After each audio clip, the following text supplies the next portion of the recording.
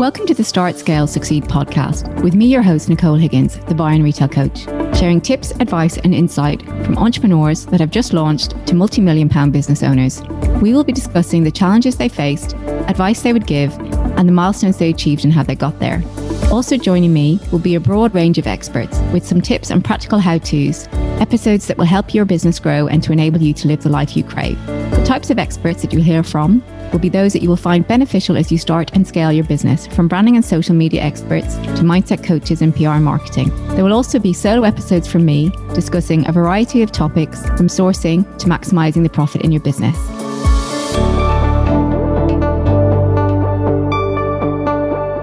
So much of what you see on Instagram is not the real story.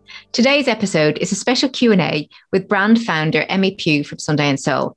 Emmy and I have chatted before on the anniversary of her first year in business. However, now she is 2 years in and really exposes the nuts and bolts of what's been going on in her business. Emmy also opened this up to questions on her Instagram. So this is what people really want to know, but don't know who or where to ask. She is so honest and transparent, and even talks about how at one point she was only making 41 pence profit on a £65 sweatshirt. Let's get started. I mean, I think it's great that you're doing this because so many people, they have the startup and then they have the massive success, and no one really talks about the real in between and the nitty gritty and be honest about it as well, and show that not glossy side. So if we just talk about when you started first, and you've talked before about why you started. Do you want to get straight into the nitty gritty of the costs and that side of things in terms of when you started up, or do you want to give a bit more background for people that are, because I would say everyone knows your story, would you say? I don't know. I hope so, but I can quickly do a recap. I mean, I made a couple of notes, and I thought one of the important things to talk about is that I know there's some other small businesses here, some great small businesses that I've kind of made friends with just by being on Instagram, and it's great. And I feel like I'm in this kind of small business family and community on here, and it's brilliant. But there may be people here that are also thinking about starting a business, whatever that may be. And I made some notes on kind of, I think taking the leap is like the hardest bit. Like, yes, like running a business and just even surviving as a small business is hard. But I think taking that leap is such a massive mental barrier for so many people. Like, there's never a good time, particularly at the moment where, and in the society we live in, where most men and women or both parties, both members of a relationship need to work, or if you're not in a relationship and you can't rely on sort of taking it in turns for paying the bills, then there can sometimes never feel like a good time. And I definitely was someone that felt that. But I think the thing that kind of pushed me over the edge is that this thing was just sort of eating away at me, and I've always known that I wanted my own business. I just didn't know what in. And I think, so that was a big barrier for me. Like, it's great, you want to start a business, but unless you have, I was thinking to myself, unless you have this kind of vision, who are you to just say you want to go and start a business without a vision or a skill? And so that was a little bit of a barrier for me, but and I'd get loads of ideas, and then they sort of wouldn't come to anything because I guess they weren't they weren't passionate enough for me. So I'd think about them for a few days, and they'd even keep me up at night, but then they'd fall away, I guess, because I just wasn't passionate enough. And then I sort of gave myself permission to go, yeah, I don't have a background in fashion, I'm not a fashion designer, but actually that's something that I feel really passionately about, and I think that's what I want to build my business in. And I made some notes here just about, like, the things that kind of might motivate you to start a business but super important are, obviously, one, if you've got that skill, whether it be you're amazing tailor, or you're amazing at sewing, or you I don't want to keep talking product heavy here, but I think we probably will, because obviously I run a product business. But so for me, all of these things came together. So it was like past work experience, drawing on all of the different jobs that I'd had, and taking all of the learnings from it. It was from something I was passionate about. It was from, I guess, those skills that I had learned in certain areas of that industry.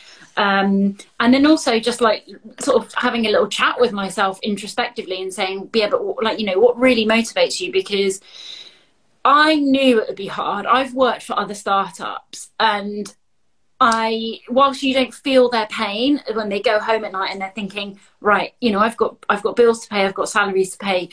You don't feel that, but you do. On a day-to-day basis, when you're working in startups, you do feel the pain and the pressure, and you do see that unless you are so passionate about something, unless you really want it, then you're just not going to get through those tough days. And so you started your business in the pandemic. It's how many months or years old now? Yeah, so I launched my website in the early July of 2020 in lockdown, but I'd started working on the business like literally 2 years now. I got my first set of samples in February 2020. And so, if you don't mind talking about turnover, because I know you've mentioned it before. So you'll be 2 years in business this year. So you're about 18 months, shy, a little bit less than 18 months. And what's your turnover? What's been your turnover?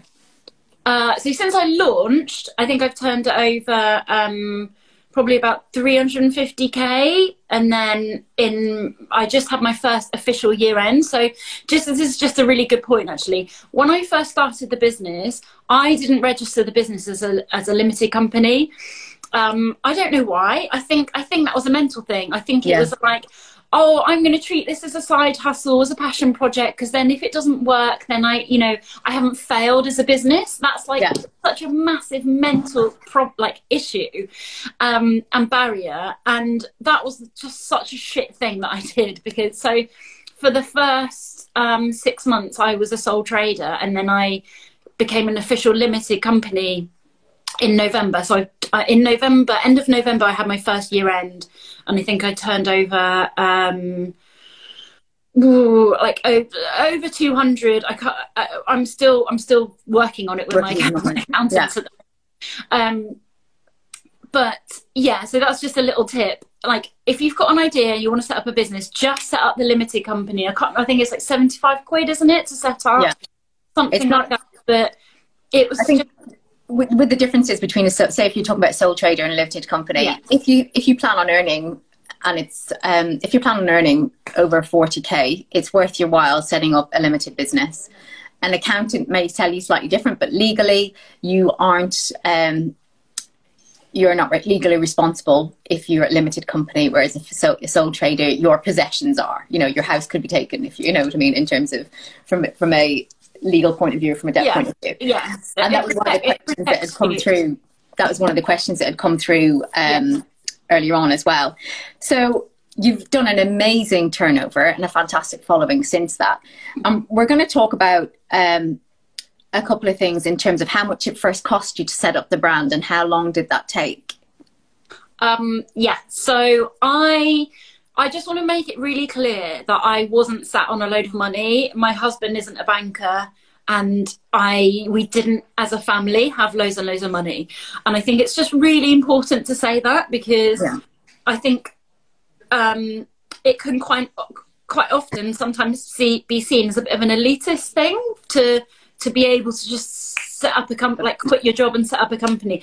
By the way, I was on maternity, so I didn't quit my job. It was more a case of setting myself some goals to be able to not go back to my job on maternity, although I was very prepared to have to do that depending on how well the business was going. But anyway, because I just don't want people to see that as a huge barrier. So I spent, to set up the business, I think I probably spent about £5,000. So I spent about £1,000 on branding and initial designs, and then I spent about £4,000 on stock. And I was able to do that because my husband, he's also self-employed, he got the bounce back loan and he loaned me some money. So to be fair, I feel really guilty for saying that we benefited from the COVID situation, but on that occasion we did. I mean, there was a lot of shit things as well with my husband and in terms of his working, but yeah, that's what we chose to do as a family. And I think, like you said, it means you don't need for people that are watching and they're thinking, oh, do I need tens of thousands to start my brand? You don't. You can do things on a shoestring and do things lean, you know. And in terms of your business model, it's a lean, you know, it is quite a lean model, or, you know, it was definitely to start. And so talk about how much the cost. How did you decide on what your USP was? And one of the questions was that came through at the beginning was, do you feel you need a USP, so a unique selling point? Yeah, 100%. Like, you really do. And that in the traditional sense of the word of a USP, I don't know about you guys, but it sort of conjures up sort of like some kind of inventor or you know, like a businessman trying to really sell, like, this is why we're really different. And actually for me, because my background is in brand, so for me the USP is about building yourself a unique brand with something interesting to say. It's very, very rare these days that you are going to think of something that's truly original, and that's okay. I have a bit of a hang up about that, and I have to let it go because it stops my progress. Mm-hmm. But what I would say is, whether you're a service business or a product business, I don't necessarily like the term USP. I just like I like explaining it as having something and finding a new way to talk about it or a new way to show it, particularly in this Instagram era, you know, that we're all using as our shop window, and where content is so important. So yes, I felt I was, because yeah, I'm just like a brand obsessive. So I always knew that my brand story needed to be super, super strong to just guarantee longevity. Like, I want this brand to go on for a long time. I want it to become a semi-household name. And your story is so important in that. So there's a lot of businesses I see where I couldn't tell you what they're called. Like, I might see them, for example, on Instagram, and the next day, if you asked me about them, I could not tell you their name. I could tell you what they were selling, but I couldn't tell you what their name is. And that's really, that's going to be a problem. Yeah. And I think, like you say, it's being recognizable, doing something that's better or different from either a service point of view, a product point of view, a quality point of view, a design point of view. And you'll find that difference, because like I said, there's not many things that are, you know, 100% original unless you are an inventor creating something, you know, brand new from scratch. Yeah. And when you launch your business, a lot of people that work with me find it hard to find suppliers. And how did you settle on the suppliers that you were going to work with? So I originally before I even had Sunday and Soul as a brand in my head, I'd started researching garment production, and I'd started researching that and speaking to factories all over the world. And I very, very quickly realized that I probably wasn't sat on enough money to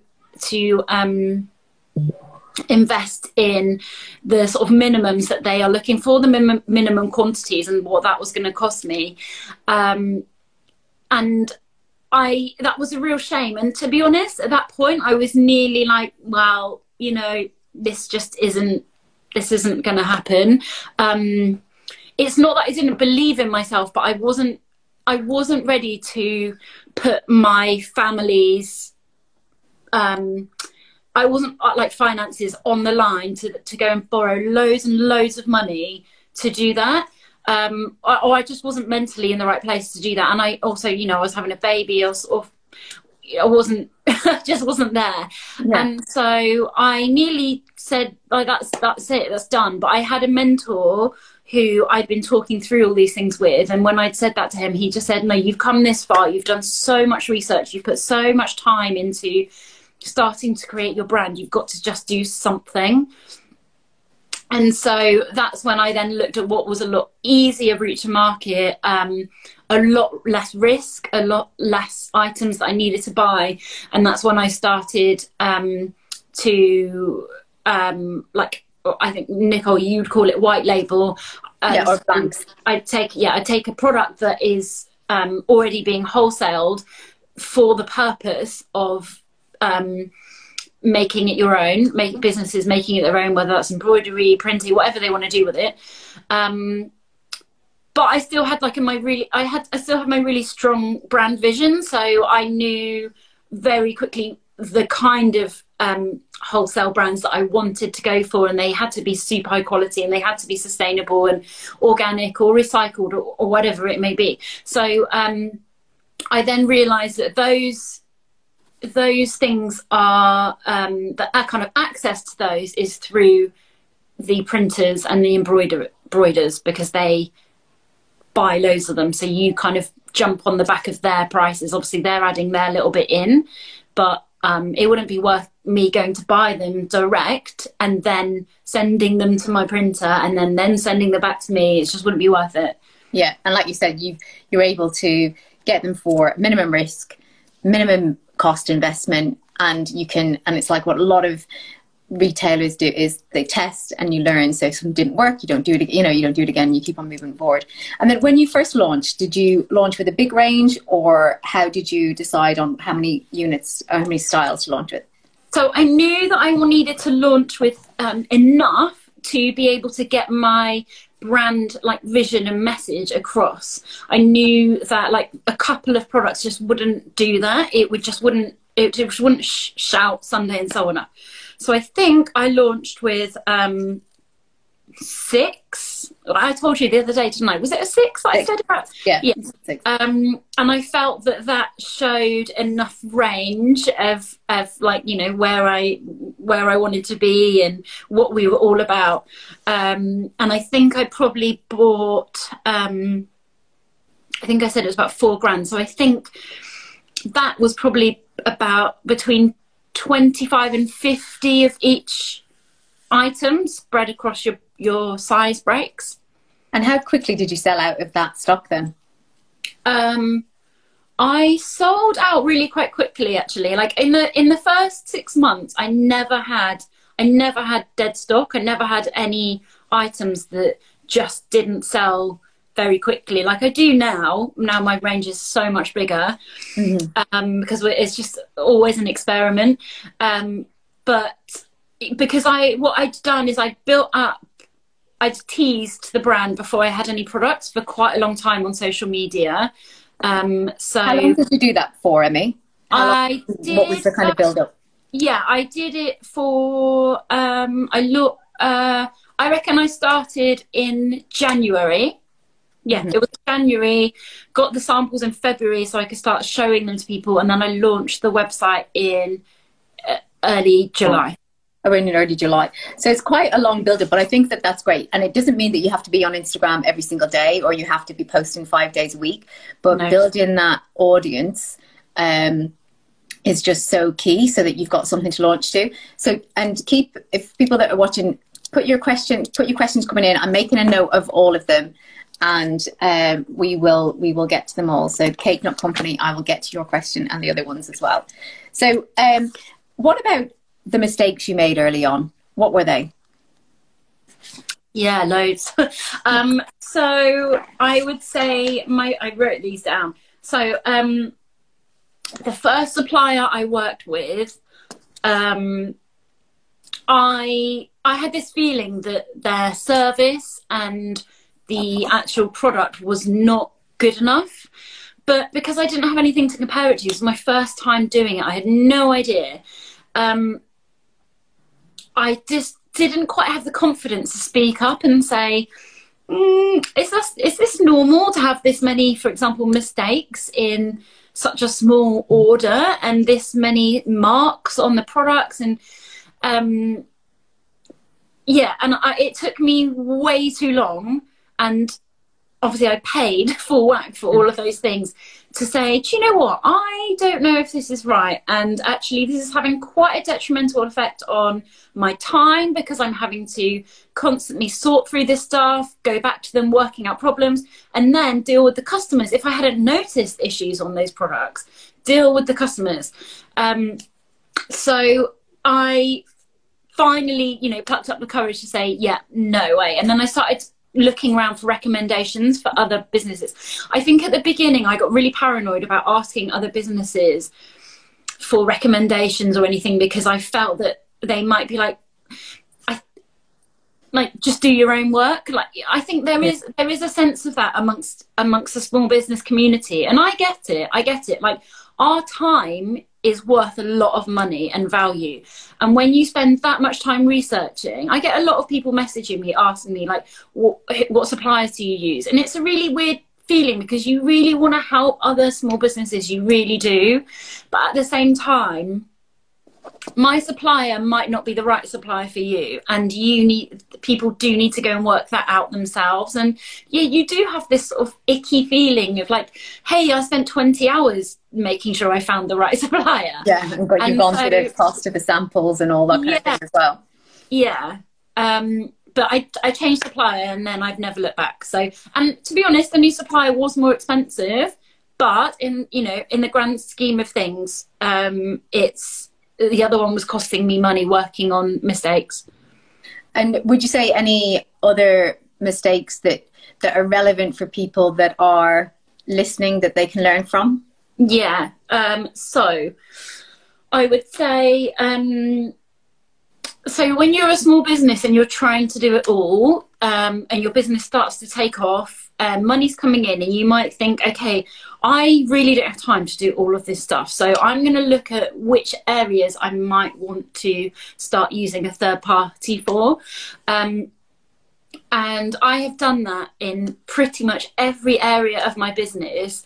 I'm not doing it in every area of my business now, but I have done it in most areas, and I've either carried on or I've pulled it back in. And when I have done that, what I have, a lesson that I learned is that I really was not thorough up front with agreeing what my expectation was on the deliverables and the delivery and the success of what I wanted out of those parties, those people. And so it was no one's fault, but it was just as a lesson that I learned, that particularly as a small business, you're spending money, you're spending quite a lot of money, in relation to your turnover and your profit, contracting work out. And it's just really important to know that you're going to get what you are paying for, and that you have that totally agreed up front, and you put in performance markers. And so I'm going to go through some of the questions that have been asked as we've gone along as well, and some that I've got here. How did you decide? So I might jump around a little bit, so it'd be like a rapid fire questions. How did you decide on the pricing for your products? So I think I was using, I was looking around at a lot of, I wouldn't say competitors, but I would say a mix of smaller and larger businesses selling the same kind of thing that are, I don't know how to say, I guess it's the same demographic that I feel that I was going to be aiming at. So I very much looked around at what they were doing, but also, it was really determined by the pricing that my suppliers were giving me, and then working on, I did a lot of research on kind of average margins that you should be expecting to work to, in every different vertical. They're going to be different. In fashion, they're going to be, in clothing, they're well, Nicole, you're working to kind of a 2 times or 3 times markup, would you say? Yeah. And to the customer, they might think that means you buy something for £10 and you sell it for 20 or 30. No, you buy something for £10 and you sell it for, is that right? Yeah, that would be right. Yeah. But that's not what's going in your pocket. Like, there's so many things in terms of your overhead and your cost of sale. So your cost of sale is everything that goes into getting that sale, and getting that sale to the customer. So I was working on those general numbers, and that's how I then came to find my pricing. And to be honest, I've played around with my pricing so much. I really have. I've played around with it in terms of putting it lower to try and get more volume. I've changed around with it to go higher to get more profit, so I'm not kind of being a busy fool. And for me, it's about finding that sweet spot. And because at the moment, the only context that people have for my brand is seeing it on Instagram and on Facebook and on our own website, I feel like there's a sort of a ceiling price that we have, and we'll probably speak about this, but to be honest, that price is still not making us the profit that we need to be able to function as a business. Yeah, I think that's what's really important for people to understand as well, because you've had a great turnover, but there's a lot of things that eat away the profit of a business. And what would you say is your biggest expense? Stock. So my margin is just not good enough. So and that's no one's fault. It's just the way, particularly post-Brexit and post-pandemic, although we're still kind of in the pandemic, costs have risen so massively. Just the cost of cotton has risen, as a raw product, a raw material has risen so massively. The cost of freight, I know, Nicole, you were talking about this week, the cost of freight for items to come from the Far East or wherever you're getting it shipped from has gone through the roof. And so the cost of product that I'm buying it for versus what I'm selling it for is just getting closer and closer together. So that's number one. Number two is advertising. So I knew really, really early on, because I've worked as a marketeer in lots of different companies for many, many years, some of them pure e-commerce, some of them high street, some of them FMCG that are stocked in supermarkets, but all of them, I know you cannot run a business without having a marketing budget. So, like, if anyone has one takeaway from this live, it would be whatever you want to sell and however much money you're spending on that, have 50% more of what you've spent on that to also spend on marketing. Like, when I was doing my research and I was talking to a kind of agent, a go-between in the UK that helps you find factories and helps you through that process of creating things, producing things abroad, said to me, I'm not willing to do this with you unless you can tell me you've got 50% of that you're going to spend to also spend on marketing, because you just won't get anywhere. Like, why? Organic content, sadly, this isn't 2014, it's 2020, and you have to pay for eyes on your business. I've got 18.6 thousand followers on Instagram, and on a daily basis, if I do stories, on a good day, maybe 2,000 people will see those stories. On a bad day, and the good and bad is purely determined by Instagram. It's nothing to do with me, I don't believe. On a bad day, it might be 400 out of those 18.6 people that I've worked really hard for. And yeah, you just have to spend money on advertising. So I knew that. I put it as part of my business model when I made like a 4-year P&L, which I didn't really know what I was doing, but I had to make that, like, pull those numbers in from somewhere. It's a little bit like pissing in the wind, but if you want any kind of help with your business from anyone financially, they're going to want to see that. So I did that, and I very much pulled marketing and advertising spend into that. So my advertising spend at the moment, I've recently changed it up because it was eroding my profits so much. But pre 2022, per sale, per item rather, I was spending about £6.50 per sale, per item or sale. Yeah, on advertising. So from a monthly cost of advertising, what was that? Yeah. What were you kind of spending a month on advertising? So at one point, including the fee for the agency. So as well as the ads, because you had an agency. So, well as the ads you'll have a fee for an agency. I can't say what that would be because it's one of the agency. Everyone charges different, and it depends on what you're doing. If you're just doing Instagram and Facebook, are you doing Pinterest? Are you doing TikTok? Are you doing Google AdWords? It depends. So your management fee is obviously going to go up the more of those channels that you want to do. But I was when I was spending the most, I think I was spending £100, between £100 and £200 a day. And that was across Facebook, Instagram, Pinterest and TikTok. I've pulled that back now just to Facebook and Instagram. What I found with TikTok is I was getting loads of traffic, but I don't think it was the right people because they were bouncing really quickly. And we were getting kind of no engagement and no conversions from it. Reach was amazing, and TikTok is much better value for money still at the moment than Instagram. So if you are prepared to put in the time and the effort to that, and you think that your business lends itself to TikTok, and don't think TikTok is just for people studying for their GCSEs, because it's not. It's really good value. It's not up because it's still relatively new compared to the likes of Instagram and Facebook. But yeah, anyway, so but right now I'm spending £20 a day because I'm trying to get myself in a much better situation profit wise.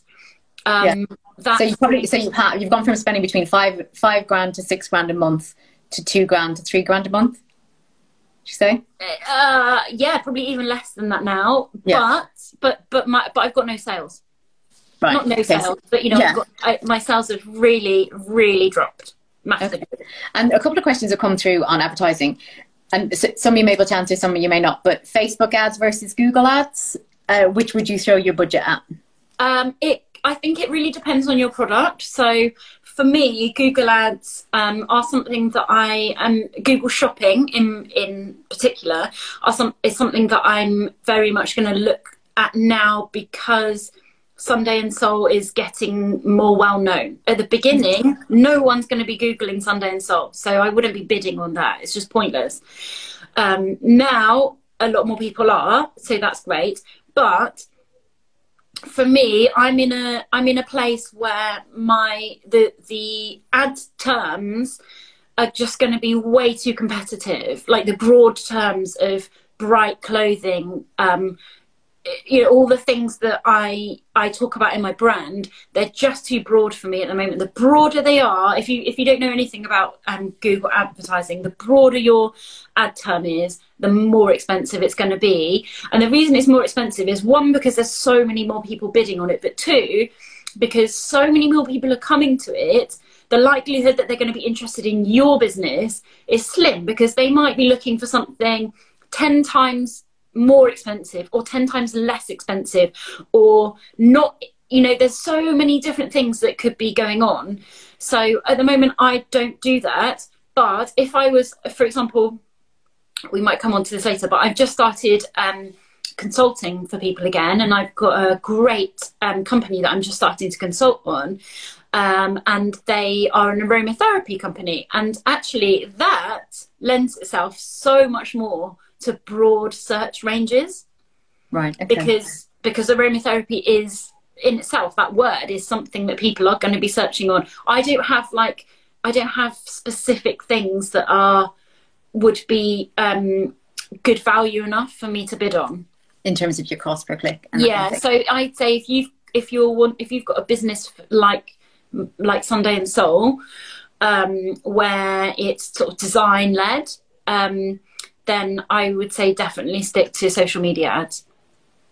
And some of the other questions came through in terms of, from a cost side of things, was if you wanted to make more profit, why don't you print your own items? But let's kind of put that in context in terms of, as well as, how many units a month would you say you sell?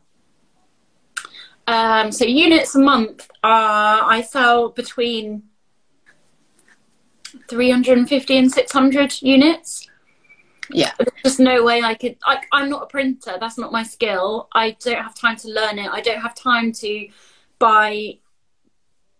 I'm not throwing shade on anyone. But there's a lot of small businesses that are putting, like, for example, printing onto garments, and they do it themselves, and that's awesome. But they're using vinyl print. So because to have it's like a transfer, essentially. It's like a transfer, yeah. There's nothing wrong with that. I have garments like that. You'll get garments like that in the high street. But for Sunday and Soul, that's just not what I wanted. Actual screen print or embroidery has a lot more staying power. It's got a lot more longevity in a garment. In terms of the washing and all that kind of thing. But I think as well, it's just important to highlight that you have to be really aware about the time, how effectively, and you touched on it as well earlier, you spend your time in the business in money generating activities. And for you to print 300 to 600 units a month, it wouldn't be cost effective for you to do that, because you'd be paying someone a cost per hour to print the products rather than getting them printed with somebody else. Are you okay to talk about profit in the business? One of the questions that came through from, I think, Cake Nut Company or Miss Daisy Fudge, I can't remember which one it was, was what kind of profit did you have on a 200k year end? None. Okay. Did you break even, or did you make a loss of it? No, I made a loss. Okay. And that's quite, that is quite normal for people, that they make a loss in their sometimes in their first 3 years of business, because you've got startup costs to pay for. And I know your startup costs were lean, but you chucked money at advertising and that kind of thing. So were you paying yourself a salary? Yes, I've been paying myself a salary, but it's very minimal. So it's kind of like a director's salary. It's just over a director's salary, because basically I equated it to paying my childcare bill. So for both my children. So I pay myself about £1,200 a month, which is a lot less than I've been earning for about 10 years, a lot less. And I think it's, for people who do start their own business, it's something of passion rather than something of profit to start, because you're probably working longer hours than you worked when you were employed, and you may start off not always the case, but you may start off earning less money than when you're employed, but you're doing everything for yourself. And then, so just a couple of other questions that had come through before, just about understanding your customer and knowing. It was a question about market research, and that. Did you go down that? Did you do extensive market research, or did you have more of a gut feeling? How did you approach who was your customer? It's a really interesting question, because I'm revisiting that right now, because of the profit situation, and because of the price point situation, and because of the products that I produce right now do have a price ceiling. And so I'm really so ready to produce different products that don't have a price ceiling, and I can get myself to a position where my margin is good enough to then make the business profitable. But first time around, I would say I wouldn't say I did really, really comprehensive market research. Or maybe I did, but I was very much going on a gut feel. I was very much putting myself as the customer. Yeah. Because it's easy to do that, but because I don't know, is it okay to say I just really believed in that? I really believed in my own style, my own taste, my own, I guess, like reason for why. And that's really what drove me. I definitely created a amongst my friends, but not just like one group of friends, but amongst a real mix of people in my life. I created kind of focus groups where I would share things, get their opinion. And I think as well, like you said earlier on, you were talking about your brand from January to July before you launched. And that is a whole focus group that you can do this or that with, and polls. And that's it for, I think it was Caroline that asked about market research. And so, you can obviously use your audience as you build it for market research and do your this or that's and your polls. Join Facebook groups that you feel have your audience in them, and you can engage, ask questions, and then you can do customer surveys as well. And someone really good to follow for that is Katie Tucker, who is on Instagram as the Product Jungle, I think, and she helps you kind of understand what questions you should be asking, who you should be asking, and all that kind of thing as well. But just on that point, Nicole, though, I would say it's really it's really important to understand that people's opinions on Instagram don't translate into sales. No. So it's incredible, like huge brands, that have been around for ages, that spend so much money on their quantitative and qualitative research, hundreds of thousands of pounds. And then these small businesses come along and we get straight to those people and we can ask the question like that, and it's free. But I think it's really important for small businesses to take that information on board, but also sometimes take it with a pinch of salt and still stick to your guns and still stick to your gut feeling, because it's very easy to, you must remember that your followers aren't necessarily your customers. Yeah. And like you say, trusting your instincts is really important as well. If you did it again, would you have rather have built more slowly and not put as much money into the business, like not as reinvested as much as you have done? So from the advertising point of view, would you prefer to have been a bit slower? Okay. No, I feel like I feel really positive about seeing it as an investment. It was very much an investment to get me a foundation. Yeah. And so quite a few questions have come through about influencers. And how did you use influencers from the beginning? Yes. So again, I built this into my marketing budget and into my business plan. And I don't know if this is different for people that do make their own products or produce their own products rather than it being produced somewhere else. But I don't feel, this is probably bad, but I don't feel really precious over giving stock away for those reasons. So I probably should do, and I should really remember how much that is costing me as a business. But I just feel really passionately about it, so I've never had a problem doing it, and I did it from the start, and we have had loads of questions about it, so I made notes on it. So this is these are my kind of takeaways about influencer marketing. So it's not a golden bullet. Some stuff will stick and some stuff just won't, and you will not be able to predict what that is. It doesn't necessarily give you loads of new followers. It doesn't necessarily give you loads of new sales. In some cases it does, in some cases it doesn't. And sadly, it is just a gamble. But if you build it into your business and build it into your model, then it doesn't feel such a gamble, like you don't feel that personal sort of rejection and it's like, oh my God, I've sent them this and then nothing's happened, or I didn't get any uptake from it. You've got to sort of separate yourself from that, because you need to see it in exactly the same way as you see advertising. So that's the business part about it. I've had some really, really great results from influencer marketing, really great. Can I just interrupt there, Amy, and say, did you do paid and gifted? Did you do more one than the other, or have you, So I've only ever done gifted. So and this is the thing that people ask me about all the time. So this is how I went into it.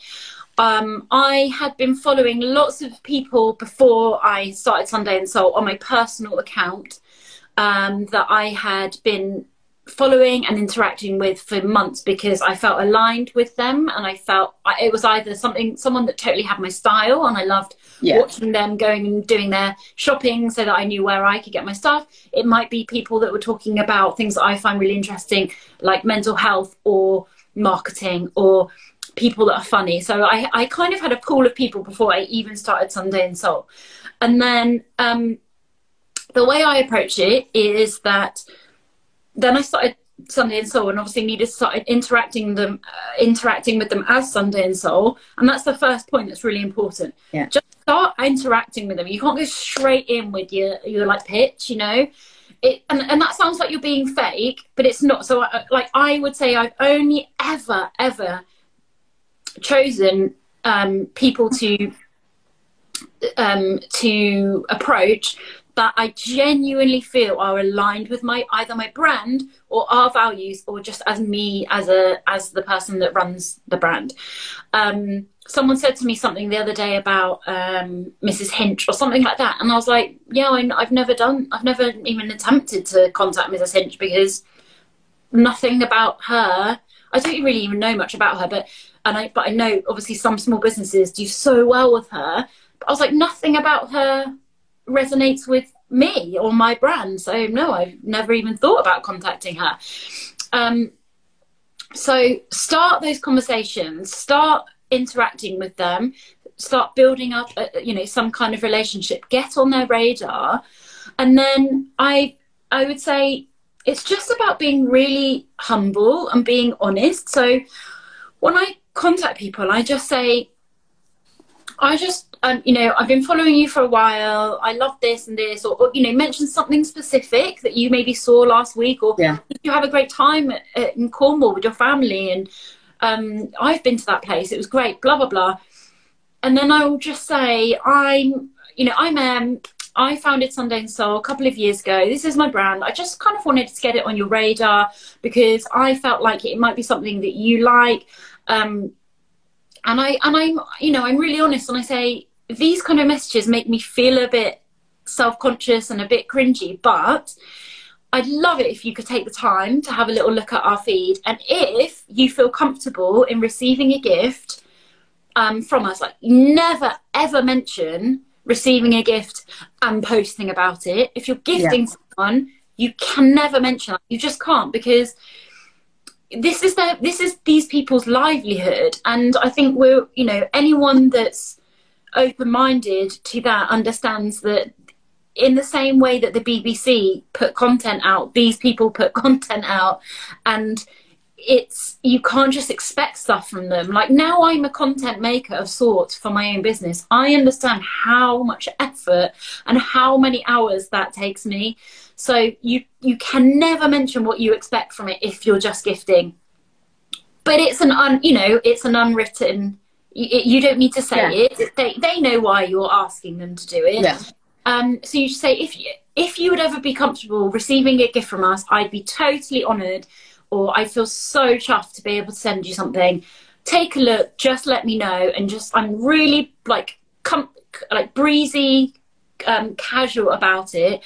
And the great thing is, if they are the right fit, they will get back to you. That's how you know they are the right fit. Yeah. And would you say, with the influencers you've approached from a percentage point of view and gifted, how many have posted? I'd probably say 95%. Yeah, which is great. And I think it's because of that research that you've done earlier on, that you're connecting with someone who's aligned with the brand, and it's on your kind of wavelength, and the way that you've approached them. And someone asked there about, do you approach them on email? But you've done all your approaching on Instagram, just personally directed to them. Because I do that because it takes them 2 seconds to click on my profile and just see everything about us immediately. Yeah. And so you don't so you see their demographics. One of the other questions was, how do you know about their demographics and their engagement and everything? But once you look at someone's account, you can see who follows them, and you can see what the kind of content that they put out, and if it's aligned with your brand, then you know, and you can see the engagement. And what I would say is, in terms of numbers, so I know people talk a lot about these like kind of macro influencers, micro influencers, major influencers. And I've definitely targeted a total mix, because the only thing that has been driving me has been alignment with my brand, not numbers. Yeah. Secondly, there's a third thing that you're hoping to get out of it, and that is content. So, you know, sometimes for me, it doesn't matter if they don't post it. They've given me amazing content to post. It's not me and my bloody face on Sunday and Soul all the time. And, you know, if depending on what they do and what their sort of specialism is, or what they're going for, sometimes, you know, their thing is to create beautiful content, and that's what they do for you, and that's enough. Like, they don't need to post, or luckily in my case most of them have. But what I would also say is, if you're really just going for your brand and your values alignment, which is what I did, I started working with some influencers probably about maybe even over a year ago, that had what you would call a kind of, I guess, like average following, maybe between, I don't know, 10 and 20,000 followers. Some of those now have over 100,000 followers. That's great, which is amazing. It's amazing for me, because they're still posting about me, and we've got a really awesome like friendship now. So don't think that you need to go for massive influencers, because if you see something in them, other people are seeing something in them, and that is going to increase. They're just going to grow and grow and grow, and you're going to hopefully be a little bit of a part of that. Absolutely. And anything else that has come through from questions for you on influencers from anybody else? Yeah, I mean, I guess the question was always like, what's the return been? Like, how is it worked for you? What's the return on investment? And, you know, it's really, really, really hard to quantify that. Really hard. I don't know.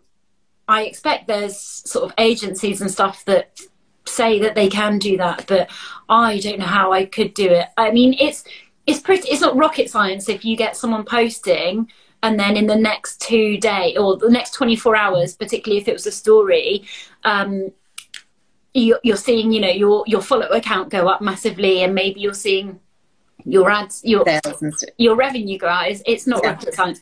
I'd say from one particular influencer, I have probably gained about 2,000 followers. At least from that one influencer. I'm not going to say who it is, because she just gets so bombarded. But she was aligned with me for various reasons, and I sent her quite a long. I got very lucky with that. Very lucky. I saw her address in the background of one of her stories. Oh my gosh, you cheeky thing! Yeah, and really lucky. I screenshotted it. And I sent her some stuff, and I put in a really long letter about why I was sending it to her. And that I had no expectation, but this is like, it was someone that I'd been following for ages. And yeah, and that particular one has brought a lot to my business, a lot. As well as, you know, other ones have brought a lot too. They really have. But I think I couldn't tell you, the viewers, I couldn't guarantee that for you. I just don't know how to quantify it. I think, well, like you said, though, in terms of the ones that you've gifted, 95% have posted, which is great. And then and I know that you've paid obviously for the stock, and that's a cost, but I read a stat once that basically for every $1 that you pay for influencer marketing, you get $5 worth of business back. So that's an industry stat that's out there. Yeah, you know. And so I think it's for people that are watching to have influencer marketing gifted and probably paid, depending on how much, where you want to put your money in your budget. Another question has come through about fulfillment. And did you go straight to fulfillment and warehousing from the beginning? I quickly went to it, yeah, because it was becoming really apparent that I couldn't cope with it. And I think we've touched on this quite a few times, but I would say the biggest risk to my business, and probably a lot of other people's small businesses, is time. My time. That's the biggest risk. Like, there's not enough hours in the week. Obviously I have small children to contend with as well, but there's not enough hours in the week to do everything that I need to do to grow a business, or even just to keep a business functioning. So quite quickly I went to a fulfillment I'm in Bristol, and we have a few fulfillment options in Bristol actually, and I went for one that was built for small businesses, and because of the pandemic it had exponentially grown so massively, which was amazing for it as a business, but I believe at the time it grew way too quickly and it just couldn't cope. And I put my stuff in there in November, so like the busiest time of year, and it went so badly wrong, and it created so much shit for me to deal with customer wise, and I was so scared that we were at the busiest time of year, and when you're a small business, obviously you're just riding on your reputation so massively, and I was like felt like I was giving people such bad service that I was trying to work through these problems with them, and it was just not getting any better. So one day I just got a van and I showed up and I said, I'm taking my products, I'm taking my stock, it's got to come out. And I literally, me and my friend went in and took it all out, and then we drove it to my friend who is also, you've probably written this down, Nicole, but I mentioned him earlier, mentor, and someone's asked a question about a mentor. Yeah. He owns a business, an e-commerce business that I worked for many years. He has his own warehouse, and I just said, please, can I come with my stuff? Because I had too much stuff by then. I could not bring it back to my house. Please, can I come? So I went there, but I was doing the picking and packing there for a little bit because my husband it was locked down. He was not in work. He could do it with me. And then I think by the January, they started to fulfill for me. And where did you find your mentor early on? Was it just family friend or? No, yeah, so he's an entrepreneur that I worked for. So I worked for his business. It was him and a business partner, and they became I worked for them for at least 5 years over 2 different stints. It was a massive thing in my life. It was the beauty company that I started off as a buyer in and then moved into marketing. So I went on their journey with them. I was a really early employee. And so because we just, we stayed in touch, and I felt like I could always go to, I think he always knew that this is something I would do. And so he was ready to take that phone call. And as we start to wrap up now, just because we've been chatting for an hour, so if anyone has questions, put them in your comments now. Put them in the comments now. And there's other things that you want to cover as well, Emmy. Yeah. But there's a question that came through about, how do you stay positive when things are slow, and how do you, when you're used to working in it? So a couple of kind of questions for you. How do you, if you're used to working in a team and you go from working in a team to then being alone, how do you keep focused and stay positive and not let any self-doubt creep in? So the loneliness, positiveness, and self. So not letting self-doubt creep in is impossible. Sorry, it's really hard. But yeah, so it's lonely. I'm lonely. I'm really lonely.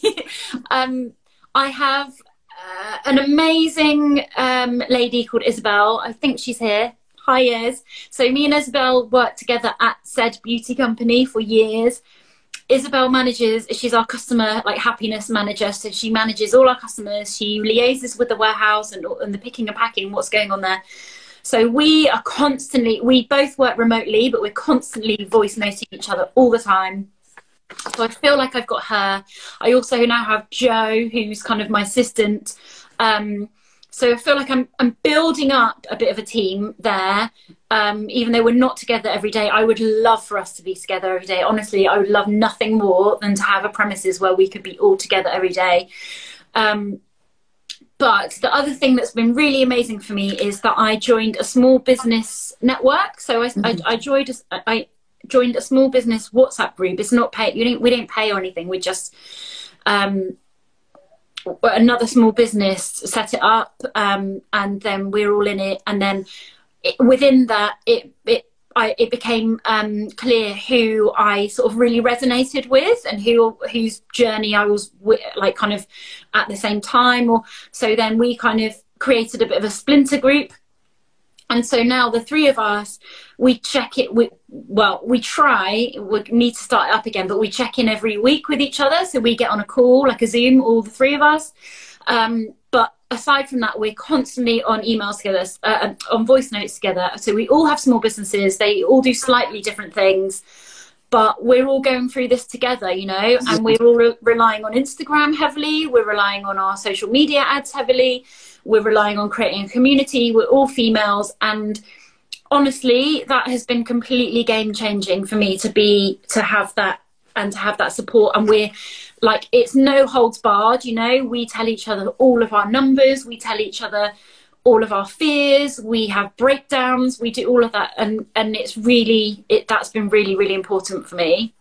So finding your tribe. So even though you are working on your own a lot, you found your tribe with small business owners that are around you. Yeah.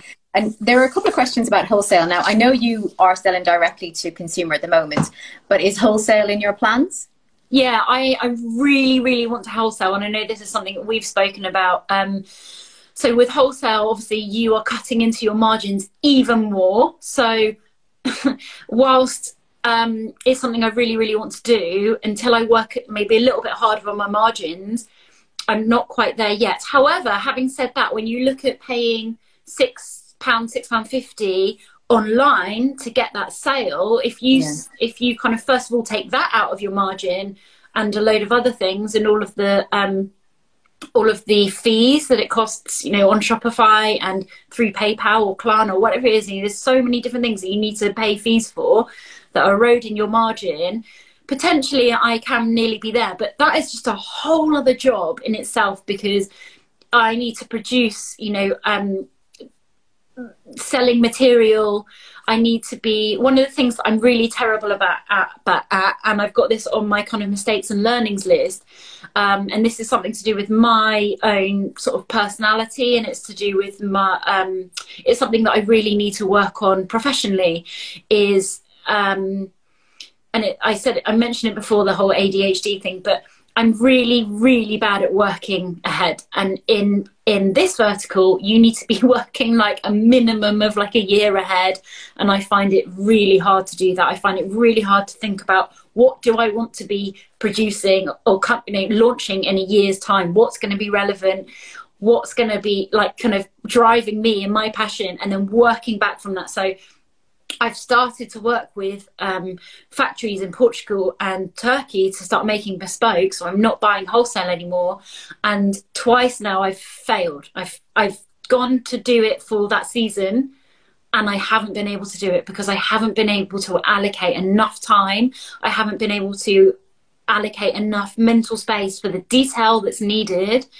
And so yeah, I've just failed in those areas because of that.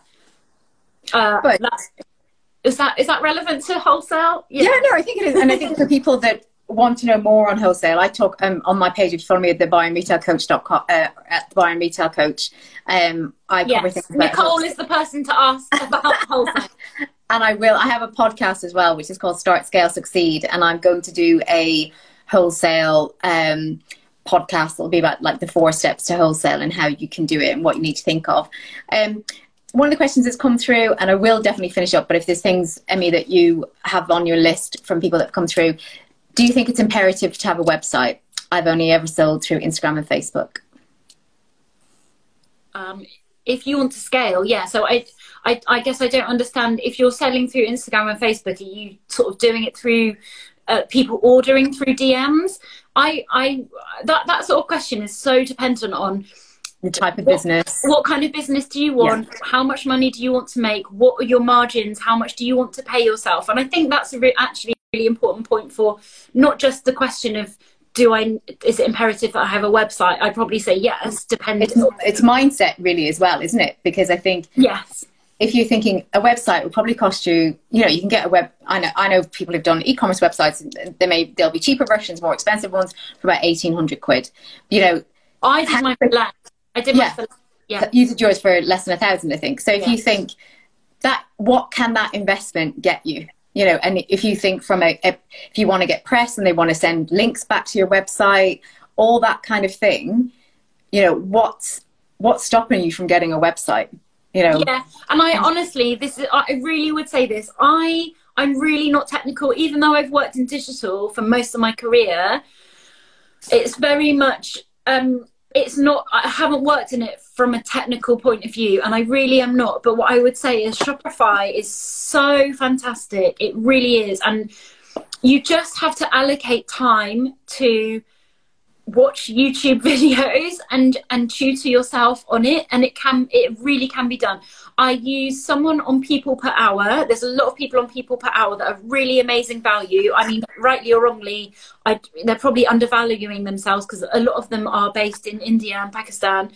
I've got a brilliant guy that I've gone back to time and time again. He's produced brilliant stuff for me. And I just used him to sort of dot the I's and cross the T's, and just to make sure all the code, all of the security, all of that stuff was totally top notch. But now I do everything, really on my website. And honestly, if I say I can do that, you really can too. And did you have any other questions on your list? Because I have one last question. That is my last question. Okay, so I would say the only other thing that I haven't... no, I think that's it. I know I said this before on my Instagram, and I know someone did message me about it, and I'm really sorry because I lost your message, because I said I am happy to share the breakdown of my course if anyone wants to know what that is. But I can really, really quickly run through this right now in terms of how you get from, because I think this is like the key bit. How do you get from selling a jumper that costs £65?